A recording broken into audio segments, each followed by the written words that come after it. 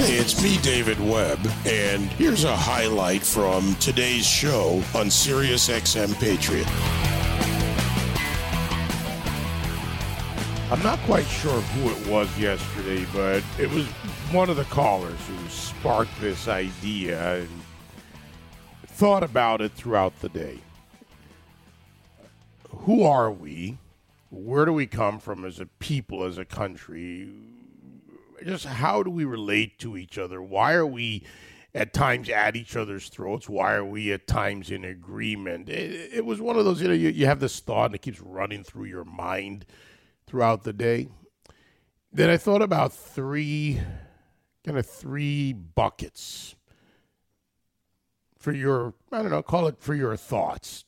Not to get your ideas on it. I mean, yeah, there's lots of politics. There's lots of other issues to be discussed. And heck, I see calls already lining up, so we'll get to those too. But the three buckets of thought that I came up with: spiritual doctrines, 1, cultural mores, 2, societal outcomes. Three buckets. Now, I've used the phrase before, the spirituality, Christian doctrine, but the spiritual doctrine includes all and excludes none, recognizes the good and the bad, the unknown, whether you're a Catholic, Protestant, Jewish, Muslim, by the way, even atheists included in that entire bucket, and much more. What are they? The good ones, the ones that more favor freedom and true tolerance of others, or even in disagreement. You can disagree. I don't believe the way you believe, but hey, you do you. You believe the way you believe and don't try to impose it on me, right? Doctrines. But from a lot of these doctrines comes good behavior. So societies, individuals, therefore societies, that have a more common belief system that produces a better community. One that doesn't go out to oppress another one, to force another one to believe. And not even related, and why I use the word spiritual, not even related to a particular denomination of religion, but oftentimes based in a commonly held, if not deeply held, but commonly held religious foundation.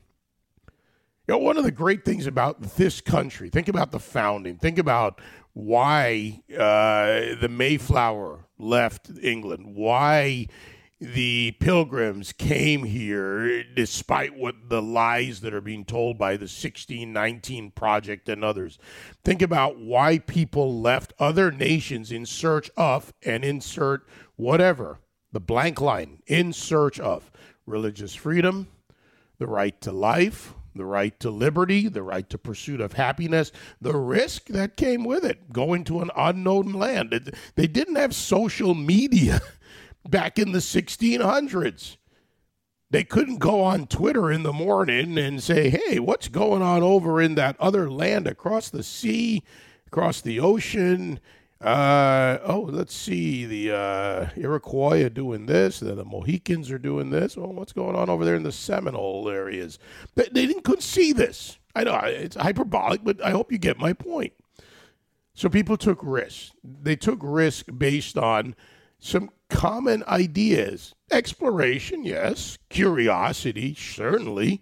Risk to get to something that was better. Sometimes just desperation to escape. And we have lots of those stories that remain untold, unrecognized, because many aren't taught, or many are not going out and learning the history, and sometimes in the anecdotal fashion, the history of this country.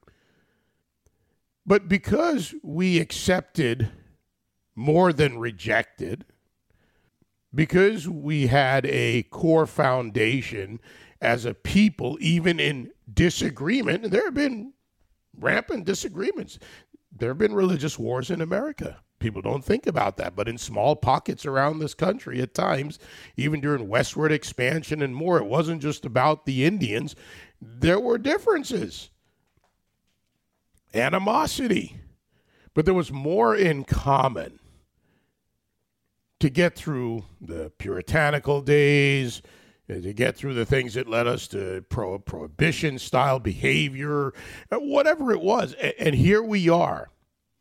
But that's part of the societal outcome, and I'll get to that in a minute. In the middle, the second bucket that I mentioned, society, from spiritual doctrines to cultural mores. See, cultural mores, good behavior, what's accepted, what's not accepted, what is codified in law, and in some cases, what was codified in law, which was wrong, but recognized by many, such as the founders of this nation, that needed to be overturned, but there had to be a mechanism to do the same. The demand isn't enough. There has to be will, but there has to be mechanism in order to have action.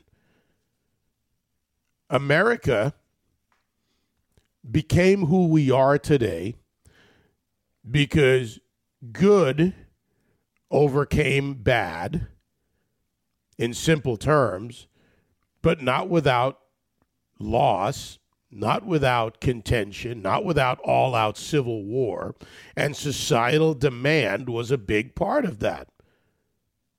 Maybe for some it was just, hey, it's time to get past it because there are other more important issues in life, like my personal liberty.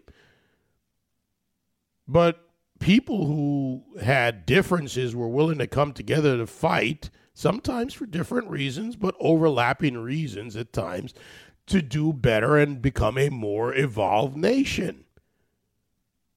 And that's where good cultural mores is the result of better spiritual doctrines. Plural. Notice I'm using the plurals here. Doctrines, mores, and I'll get to outcomes in a minute. Now, how many people even use the word mores anyway? It's an old word, A lot of people don't think of it. It's still in the dictionary. They haven't removed it. But it is so much more. It is the result of societal demands. What we accept, what we don't accept. It's why we're under attack by the hardcore anti-American bunch, not just in this country, but around the world. Look, there are basically two groups. There are those who see this country for what it is, would like to have it or become a part of it. There are many who would like to see their nations reflect what we have and what we have exported to the world with both blood and treasure in the form of freedom. We've only asked for, in times of war, land to bury our dead. Look at the fields of green with white headstones across Europe during World War II, for example. And then we leave. What do we leave? We leave them the idea of freedom. The idea that you can take charge of your lives, that your government should respect your needs. And some countries have come close to that in their own form, in parliamentary governments and in others, and some have failed miserably for a variety of reasons. But the idea of real freedom and diversity still exists in many countries. Again, if they can't get it there, they seek to come here to America. Now, that's legal immigration, just for clarity, not illegal immigration. Societal outcomes. See, here it's so much more complex. Good doctrine, good cultural mores, the outcome as a result of that. Now, there are extreme examples in radical Muslim societies that are the post-Mohammedan belief structures. Again, something key there, pre-Muhammad, post-Muhammad. But in the post-Mohammedan version, after his conquest, you see the radicalization. People would use even their children as weapons in jihad against others. In other societies, in Africa, for example, not just related to Muslim beliefs, but in other ways, radical belief systems. Even far gone application of dogma under any religion that has led to conflict where conquest is required and forced behavior and belief is required if they're successful. And this has happened across the space of time since we've had human civilization. You were a heretic. Then there was the Reformation within the Christian doctrine, more the Catholic. Then you had the break-offs and you had the Protestant denominations come out of it. So if you go through it, about any religious belief or system, you'll see the spread, the tentacles, whatever you want to call it, that happen, that occurs. People split off. Some become just simply different. Some become violent. Some become cultish, whatever it may be. And again, I'm not ignoring any belief system. I just can't go through the list. There are just too many.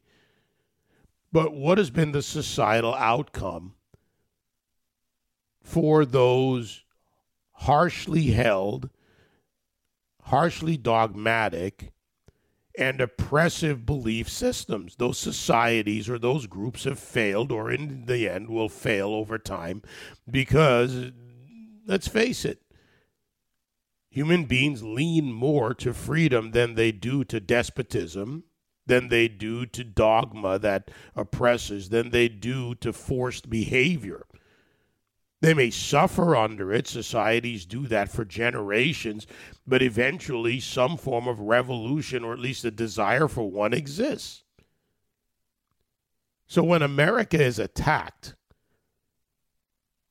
by the liars, the race and poverty pimps, those who would take the country apart under whatever guise to create what? A society that is only adhering to their belief structure. It just doesn't fit whatever their belief is. We lean more towards real tolerance, even in agreement or disagreement, or lack of understanding. And that's a strength in this country. I've said it before and I'll say it again. Our diversity is not up for debate. It exists. And it's the very reason the people who hate America feel that they need to force their beliefs down our throats in every which way. They are the oppressors. Not one society on the planet, this nation or any other nation, however the size, small, medium, large, or a behemoth, has ever had singular, solitary belief structure that survives generations. It's just not possible. Human beings are different. When we start to see things for what they really are, understand the similarities and differences better, and recognize that we don't even understand all of it, then you become a more free, open, and thoughtful society. All right, this sounds a bit philosophical. I get it. I thought about that too. I wonder how people are going to sink their teeth into this, or maybe they're not. Maybe you don't care. But if we're going to fight and win as Americans for the American ideal and to reflect something that Samuel Huntington, by the way, a more liberal writer, wrote about this country, in the sense of anyone can become an American. Further, he went on to explain that you have to have not just the desire, but you have to back it up with actions, and you have to accept what America is and who she is. That's why it's a constant struggle to become a more perfect nation, but also a natural evolution of a society that has a foundation in a cultural promise in the Declaration of Independence, in a legal DNA in the Constitution and the Bill of Rights, in a system that even goes further into what I call the white paper level with the Federalist Papers, and those who stand out and say, with all of this in place, we're still not perfect because we're human beings, but we recognize that we need to work to be better. And we have done that successfully in our 200 plus years of existence. And other empires have died in less time with greater control. Think about it. Oppressive regimes require effort. Dictatorships require effort. They must force people to behave and have mechanisms in place to keep them in line, whereas in free societies, in freer societies, the people, for the most part, hold themselves societally accountable. So less efforts required by the ruling regime or those in power, and yes, even in a constitutional republic with a republican form of government, we have those elements to watch carefully. So if someone seeks more power and control, well, eventually we lean towards freedom.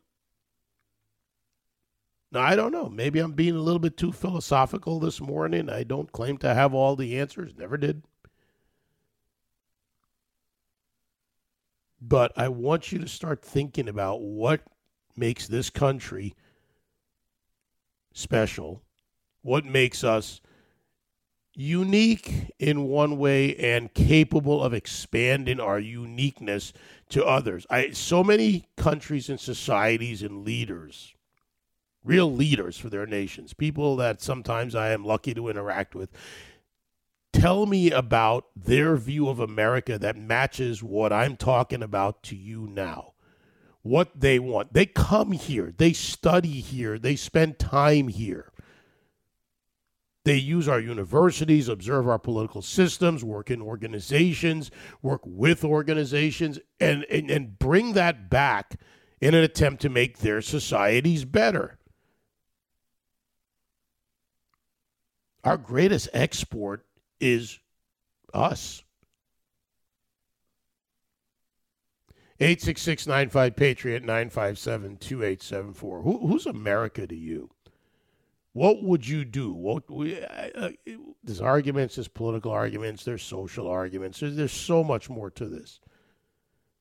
But our core is under attack, primarily from the hardened leftists, the progressives. But if we don't understand who we are and who we really, really are, not based even on what I, David Webb, believe. There are things I may want to see happen that's just not going to happen. That's not realistic. Doesn't make it bad or good. But I recognize that it's not my way or the highway in every single instance. And reality, well, that plays kind of a big role in life. 866-95-PATRIOT. Social media, David Webb Show.